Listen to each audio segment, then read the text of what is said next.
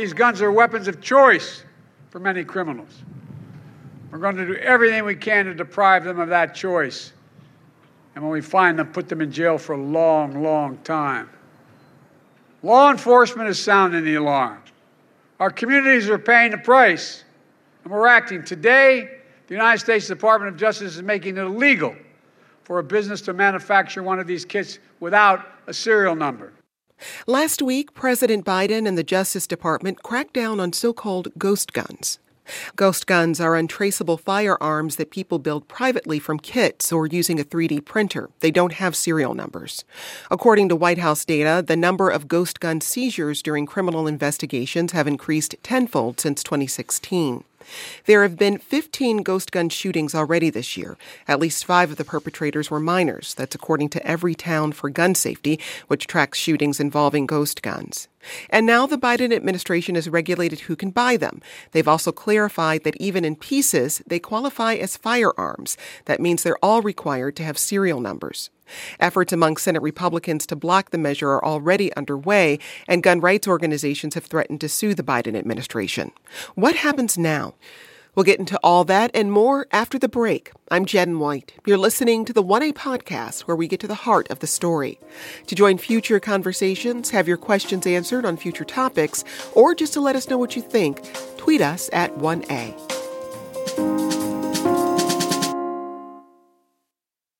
Now let's jump into our conversation on ghost guns. Joining us is David Chipman. He's a former special agent for the Bureau of Alcohol, Tobacco, Firearms, and Explosives. He was also President Biden's former nominee to head the Bureau.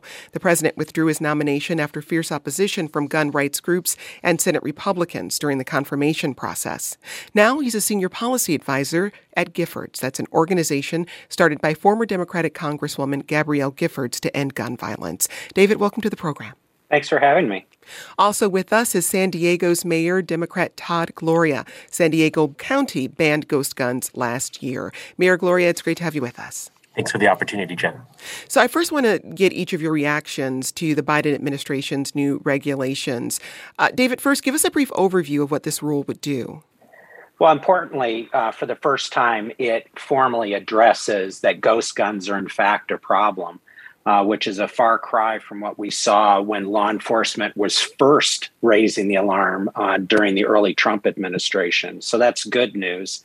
It's an attempt to make sure that someone who builds a gun on their own is regulated in sort of the same fashion as you would if you were making guns as a company. And I think that makes sense. David, what is your reaction to these new regulations from the Biden administration? Do you think they'll be effective? Well, it's going to be progress. And I think in the question that you were just asked, it's not a perfect solution. Congress would actually have to act to ban ghost guns altogether. But let's just say this. If you could go online and buy kits that would allow you to make crack easily at home, we would have a bigger crack problem than we have now. And so what this attempts to do is frustrate the attempts of criminals and extremists and those who profit from selling them to those types of people from easily being able to do it. So again, gun violence is a very complicated thing. And just because we can't solve all gun crime or prevent all gun crime, it doesn't mean we shouldn't do exactly what we should try to do to make it better. And this will make things better. Mayor Gloria, what about you? What was your reaction to the Biden administration's move? It's been gratitude. We at the local level have been acting on this issue for some time now. In 2021, we established our first ghost guns unit at the San Diego Police Department, and later that fall passed an ordinance at the city and the county level. It's helpful to have federal support in this effort. For those of us that recognize these guns as guns, right? They shoot like guns, they kill like guns, they should be regulated like guns. It's helpful to have the full weight of the federal government say that they're in agreement with us and will help us combat these weapons of death that are on our city streets. I want to play this message we got from Jesse in Austin, Texas. I've worked at gun stores and own and manufacture several firearms. And the misnomer with those is that having a serial number makes them trackable. And that's just completely false, because the serial number has nothing to do with the ballistics of a weapon and what the government uses to track them in association with a crime. So the federal government implementing a control where you have to have a background check for a non-serialized component will make it more difficult for somebody that shouldn't have one to get one, but there's always illegal means for them to get it. We also got this message from Jordan, who says the existence of a serial number doesn't mean the gun is within law enforcement knowledge or control, and it definitely doesn't mean the gun is traceable. But of course, guns should still have serial numbers. David, just set the record straight for us. What are serial numbers on guns used for?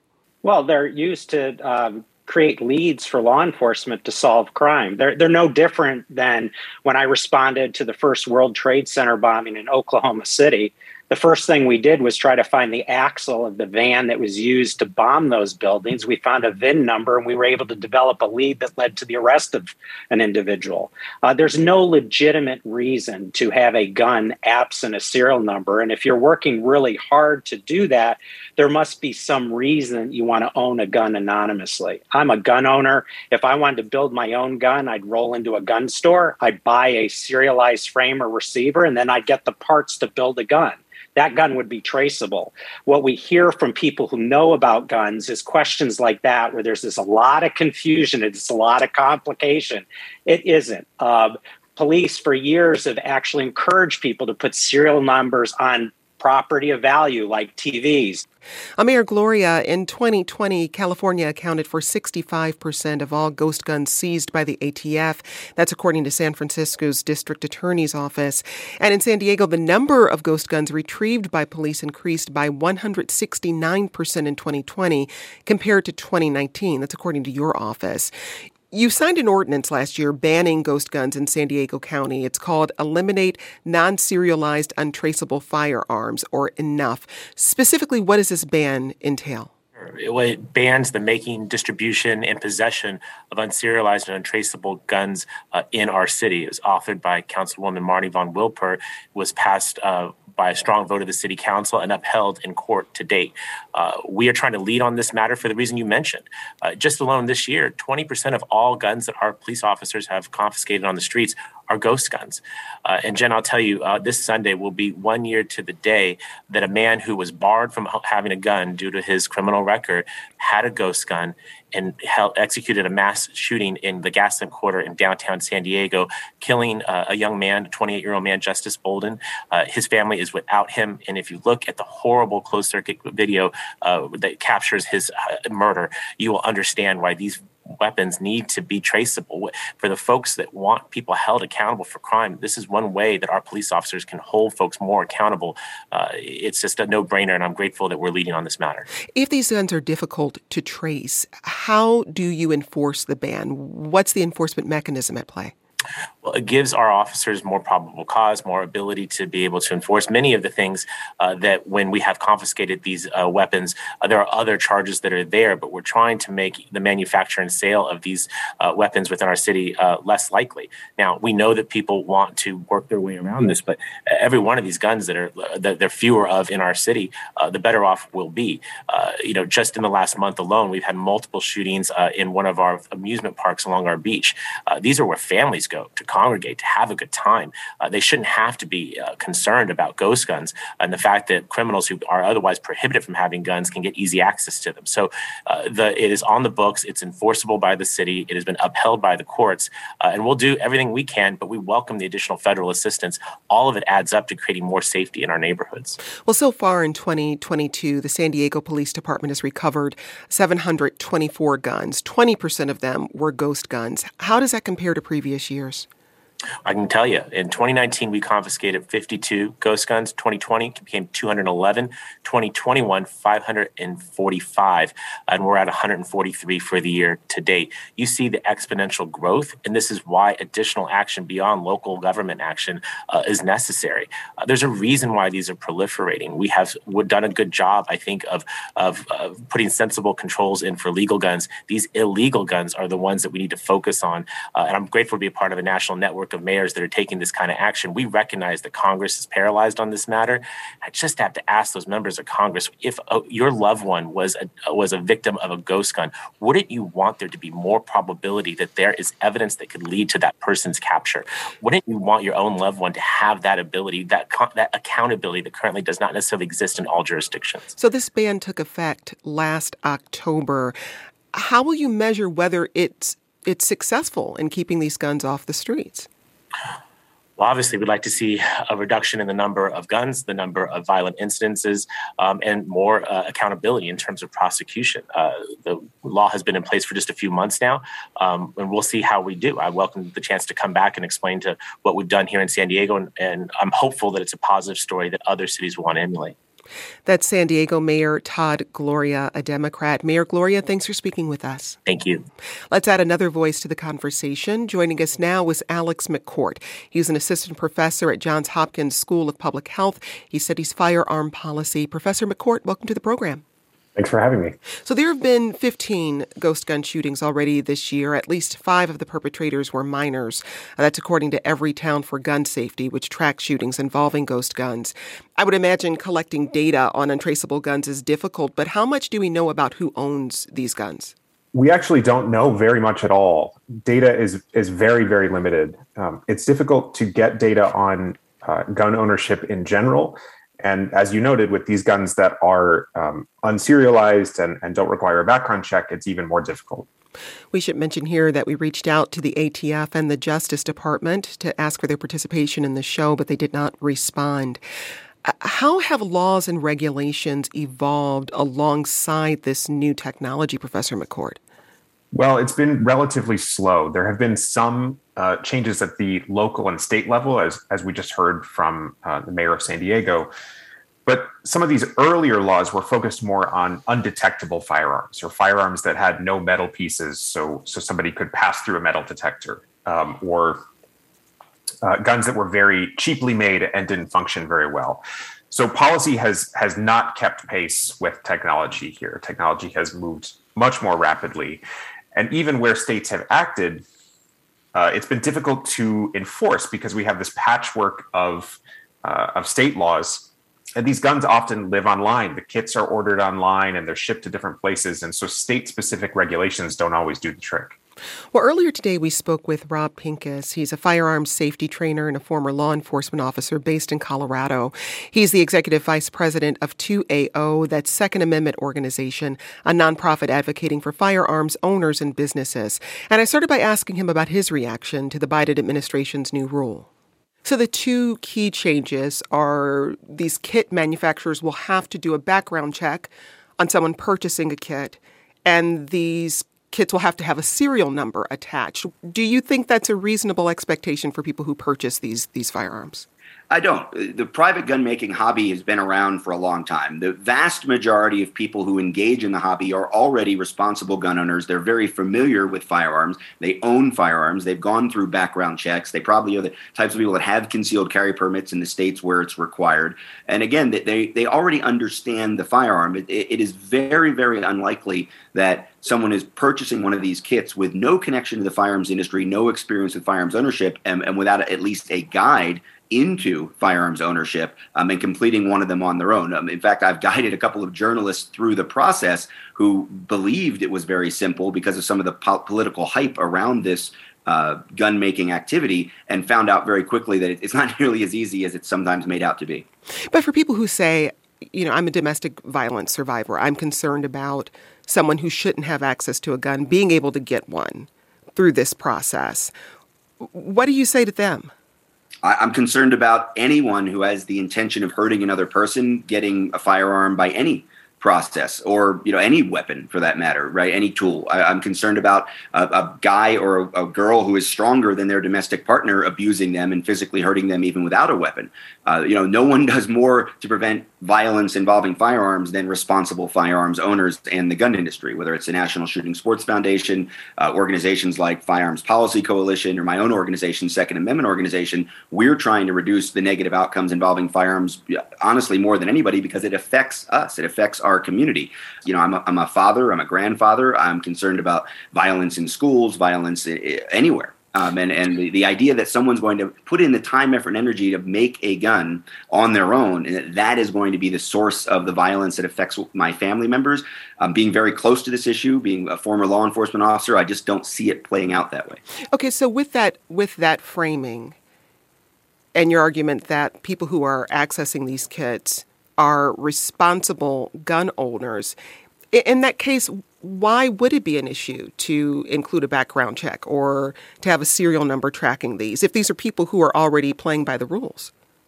Well, this is the fundamental argument that surrounds the gun rights issue in the United States. Fundamentally, the Second Amendment clearly states shall not be infringed. We know that the Supreme Court has said that there can be reasonable restrictions put in place, but that definition has never been made clear.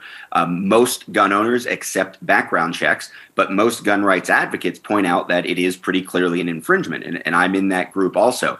I think if you look at the growth of concealed carry across our country, it's a great example for what I think the future of background checks is. 30 years ago, there were 13 states where you couldn't legally carry a gun for personal defense. Through the 1990s, we had the shall issue permit system grow, which again, having to get a permit, having to get training, having to pay a fee, having to get a background check done to get a permit to exercise a civil right is still an infringement.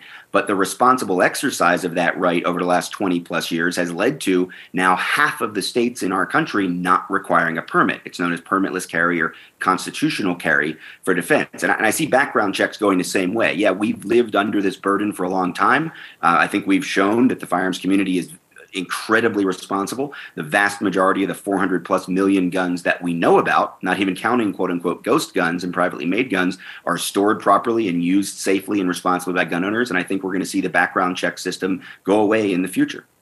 We've heard from law enforcement that more of these ghost guns are showing up when they're involved in criminal investigations, and they're concerned about the proliferation of these guns on the streets and how it affects their ability to keep their communities safe. How do you respond to those concerns as someone who worked in law enforcement?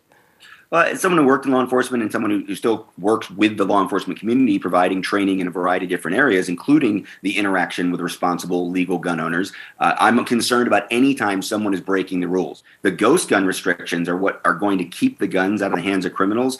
Again, I just see this as a talking point for gun control advocates. It's become very, very popular. It seems to be low-hanging fruit. It's easy to cast a privately made gun or a quote-unquote untraceable firearm as something that is really nefarious. But the reality is, criminals have had guns that couldn't be traced for a long time. My dad was a cop. I've got pictures of him in the newspapers in the 70s with, here's cash, here's drugs, and here's guns. And those guns couldn't be traced either, whether it was because of serial numbers being removed, because they were manufactured before 1968 when it wasn't required to keep logs of serial numbers and register them with the federal government, or maybe even guns that have been sold in the private sector, which is still legal in the vast majority of states around the United States. They can't be traced because there's no record, because the sale hasn't gone through a dealer. So again, is there an increase in the quote unquote ghost guns being found by law enforcement in crime activity? Obviously that's being reported, but it's always unclear whether that's violent crime, theft, confiscations of other kinds tied to drugs or other things, or again, are these actually kit-made guns, or are they just guns that have been used by criminals as they traditionally always have been? That's a problem, but it's not a problem with privately made firearms. Well, there have been 15 shootings this year using these firearms. At least 5 of the perpetrators were minors. That's according to Everytown for Gun Safety, which tracks shootings involving ghost guns. What kinds of regulations do you think should be in place to make sure these don't end up in the hands of people who shouldn't have them? And if they do get involved in a crime, that law enforcement's able to track where that gun came from? Well, a couple of things. First, again, it is incredibly important to remember that minors are restricted from accessing firearms outside of the supervision of their parents in the vast majority of circumstances all around our country. So if a minor has one of these firearms, it's really no different than having any other firearm. There are already laws on the books. There are already people that need to be held accountable for that when there's any unauthorized access to a firearm. For example, except if that weapon doesn't have a serial number, it makes it much more difficult to track back to someone who actually purchased it. So with a serial number involved, that could make it easier for law enforcement. So again, what kinds of regulations would you think would be necessary, useful to help keep track of these weapons? It can be, but for example, right here in the recent history, we've had this subway shooting in New York where I've seen some news media outlets suggest that because the firearm had a serial number on it, it makes a case for not allowing guns to exist without a serial number. That gentleman was not caught because of a serial number on his gun. And in fact, very, very, very few crimes are solved because of a serial number that's on a gun. Even the person who spoke at the White House, the teenager who was a tragic victim of violence inside of her school, who lost 2 friends to violence inside of her school, it was reported that that was a ghost gun. But the fact is, it was also a stolen gun from someone who had both privately made guns and traditionally purchased guns. So the fact that it happened to be an unserialized gun, as it is the case in most of these events, really isn't material to either what happened or holding people accountable for what happened. So to your mind, these weapons should be completely unregulated and untraceable. I think that all firearms should be treated responsibly. All firearms should be used properly, and that means not allowing someone who isn't trained in their use or has negative motivations or isn't capable of understanding the ramifications of use. We're talking about people that have severe mental issues that affect their ability to understand what they're doing, their judgment of their environment, or they do have actually violent tendencies. That's very, very rare in the mental health community, but those people exist. People with criminal intent. We have people who aren't physically or mentally capable of understanding how to use the gun. That often includes younger children. All firearms should be treated responsibly, and preventing unauthorized access is really the number one safety responsibility of all gun owners, gun manufacturers, the gun industry, and private gun makers. But that doesn't require the involvement of the federal government. It certainly doesn't require the involvement of law enforcement. It requires responsible gun ownership, and that's about education. It's about awareness, and that's what the vast majority of the gun community believes in and propagates throughout our country. That was Rob Pincus. He's a firearms safety trainer and former law enforcement officer based in Colorado. He's executive vice president of 2AO, the Second Amendment organization, a nonprofit advocating for firearms owners and businesses. I quickly want to hear from each of you your responses to what we just heard. Professor McCourt? Well, I think it's a very important perspective to hear from people who make these guns as a hobby. I think focusing on responsible gun owners, however, misses the point a little bit, because I think that we've seen people who have histories of violence and also young children able to access and make these guns pretty easily, and it's resulted in some tragic outcomes. I think responsible gun owners are often very easily able to pass a background check and get these guns because they're legally allowed and can have passed background checks before. So I think it's a little bit misleading. David, your thoughts? Well, Mr. Pincus, by design, was purposely misleading in much of what he said. He started by saying NSSF, the National Shooting Sports Foundation, was the organization most out there worried about safety. They spend more money than the NRA lobbying Congress to prevent gun safety legislation. Mr. Pincus said that he was very concerned that gun owners were trained and there shouldn't be unauthorized access. Yet he advocates that people should carry concealed, absent any training whatsoever. And he's against background checks, which is the primary way to determine unauthorized access. Allowing someone for 8 minutes to just spill untruths is dangerous business. And that's why we are where we are. I think the facts are quite clear. Guns are dangerous. They're more dangerous when they're in the wrong hands. And government should do whatever possible to prevent crime from happening. We're talking about the Biden administration's new crackdown on so-called ghost guns. We'll be back with more in just a moment. Remember to join future conversations, download our 1A Vox Pop app, and leave us a voicemail.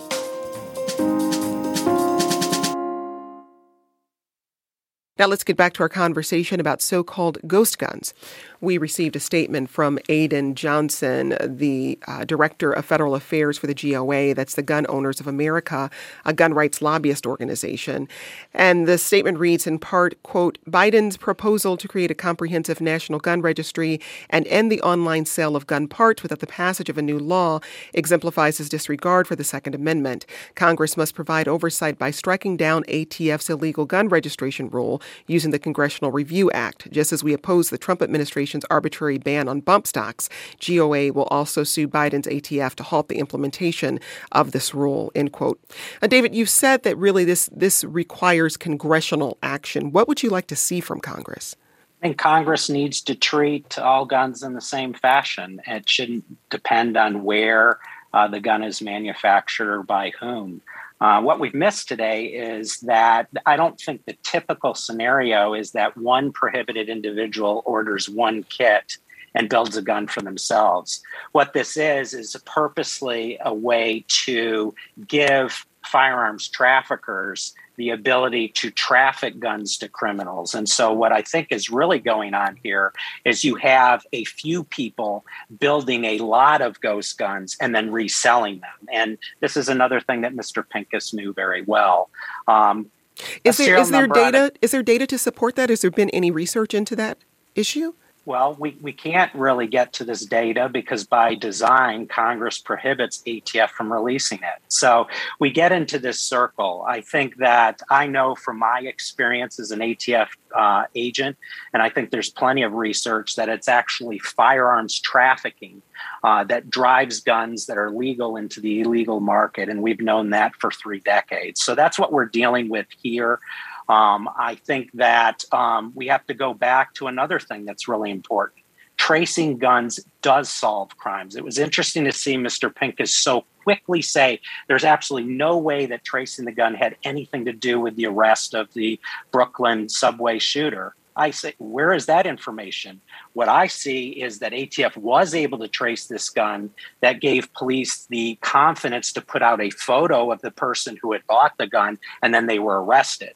So, I think that what we're up against is we have an industry that profits from selling guns to criminals, and this is perfectly made for that because there's a lack of anonymity. And the government is right to want to regulate the sale of any gun. Here's another question we got from a listener. Why would people who make ghost guns comply with this new rule? David, just explain here that the new rules don't necessarily target the buyers. It's really more aimed at the manufacturers, correct? Right. Well, I mean, one of the things is that if you're opening an online web site and your business is to sell these kits online, you're not going to be able to operate anymore after this rule unless you go and get a license. It's the same reason you can't go on to illegaldrugs.com and buy drugs over the internet. I'm not naive to think that criminals won't adapt and try to get around this, but this will be progress. It will make it far less easy for companies to mass produce these kits that are immediately sold to criminals and extremists. Professor McCourt, we've talked a bit about Congress, and we heard the GOA has vowed to fight the Biden administration's ghost gun rule. But meanwhile, Senate Republicans have announced they'll force a vote on the regulations. What do you expect to happen coming out of this vote? Well, the Senate Republicans are trying to use the Congressional Review Act to review this regulation. And that's a power that Congress has under this act that was signed in the 90s, I believe. And they can review a policy and perhaps have it struck down, but it requires a majority vote of both houses and likely a president's signature unless they can override that. So it seems extremely unlikely that will happen in this case. However, I think it's an indicator of the type of pushback that the administration and the ATF can expect to receive from this rule. They're obviously, they got hundreds of thousands of comments on the proposed rule. And so I think that there will be some pushback and there will certainly be some litigation, even if this congressional action fails. Now, the ATF hasn't had a Senate-confirmed head since 2015, I believe. What do you think has happened in the absence of that leadership, David? Well, the leadership is doing the bidding of the industry itself. For anyone who's watched Dope Sick, we see what happened when DEA could not properly regulate the opioid industry. And so the same thing is happening at ATF. We need ATF to have one priority: preventing violent crime and helping police to do so. We don't want them going and telling police ghost guns aren't a problem and trying to do a sales thing about ghost guns saying, hey, this is no big deal. And so I think leadership can set the priorities. And I think we want a law enforcement organization to prevent crime and be fair and transparent to the industries they regulate. But in my confirmation process, I heard, from senators that they didn't want to confirm me because I was not endorsed by the gun industry. That's a really interesting bar, and thank God we didn't ask for the endorsement of MS-13 or some other foolish requirement. But that's where we are today in the politics of this issue, and I applaud the president for putting a nominee forward, and hopefully lessons learned were from the first process, and we can get this individual confirmed. Now, Professor McCourt, Senate Republicans are hoping to block President Biden's ghost gun rule, and we'll see what happens with the confirmation proceedings. Meanwhile, Senate Democrats, including Dianne Feinstein of California, are hoping to pass a bill to ban ghost guns called the Untraceable Firearms Act. What will you be watching for as this issue moves higher up on the chamber's agenda? I think I'll be looking for what the differences are between this act and what the ATF has put in its final rule, and also whether we see continuing motivation to pass this legislation, given the ATF has this rule in place or in process. I think one important gap in the ATF's rule is 3D printed guns. And so I think it would be important for Congress to look closely at 3D printed guns to see how those could be regulated. And David, we haven't touched much on 3D printed guns, but what are your concerns specifically about those? Yeah, my concern is largely two issues have been conflated. There are 3D printed guns, which at first were entirely plastic guns that could go through security. That's not what we're talking about with the ghost gun issue. We're largely talking about someone who prints with a 3D printer, the frame or receiver. That item, if you went into a gun store, you would have to have serialized and pass a background check. And they use that one plastic part and then buy a kit full of metal parts and then create an entirely functional firearm. And so really this is a merging of 3D printing to help speed the ghost gun process. And so they're really two different things, but it's a very important distinction. One, the gun industry knows exactly what's going on, and sometimes people don't know about guns confused. That's David Chipman. He's a former special agent for the ATF and President Biden's former nominee to head the bureau. Now he's a senior policy advisor at Giffords. That's an organization started by former Arizona Congresswoman Gabrielle Giffords, a Democrat, to end gun violence. Also with us today, Alex McCourt. He's an assistant professor at Johns Hopkins School of Public Health. He studies firearm policy. David, Professor McCourt, thanks for your time. Today's producer was Catherine Fink. This program comes to you from WAMU, part of American University in Washington, distributed by NPR. I'm Jen White. Thanks for listening. We'll talk more soon. This is 1A.